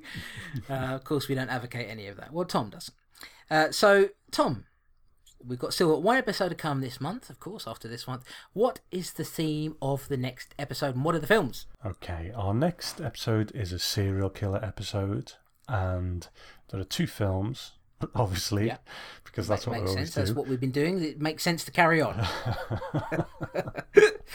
Silly man. Okay, it's The Love Butcher, which is a film I've never seen, but I know of. I'm actually quite looking forward to this one. And The Last Horror Film. Now, The Last Horror Film, as we know, you and I are big fans of Maniac. Yep. And The Last Horror Film reteams Joe Spinell with Caroline Munro. I do own it. I've seen it a while ago, so I look forward to coming back to it. I've never seen it, but I bought the Blu-ray from 88 Films last year. So it's funny you say, you buy all these films and they sit up on the shelf. That's one that has. So yeah, definitely looking forward to that. It seems like Amanda was quite taken by that movie, and I do love Joe Spinell, so I'm really looking forward to that. Well, I don't want to get ahead of ourselves, but it's no Maniac, but I think there might be some fun to add. We'll see. Well, interesting. Watching more Joe Spinell to me is usually never a bad thing. So that's it, guys. That's the end of episode 20 of the Strange and Deadly Show. Now, if you want to send us feedback, get in touch with us. You can do so. You can send an email to feedback@strangeanddeadly.com. You can send us an email, or you can send us an audio file. As I always say, try not to make it longer than about 4 minutes, just so it's sort of not fairly condensed down. It can fit into the show nicely.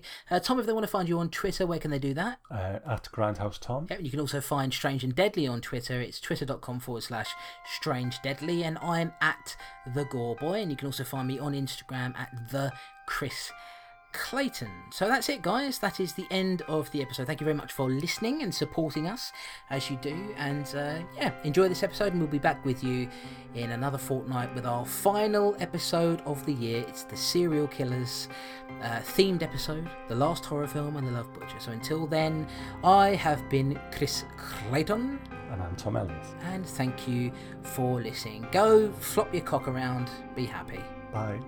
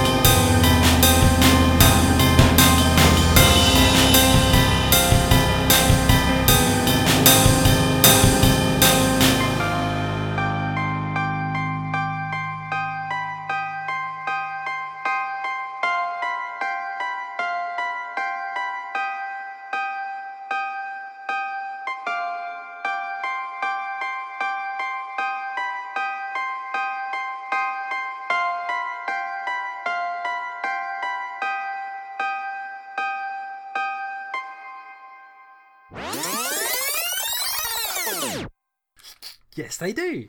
And at this point, we haven't seen that leader again. The guy who got his Harris. Is Harris? The guy who got his... hang on a minute. Is Richard Harris. Is Richard Harris.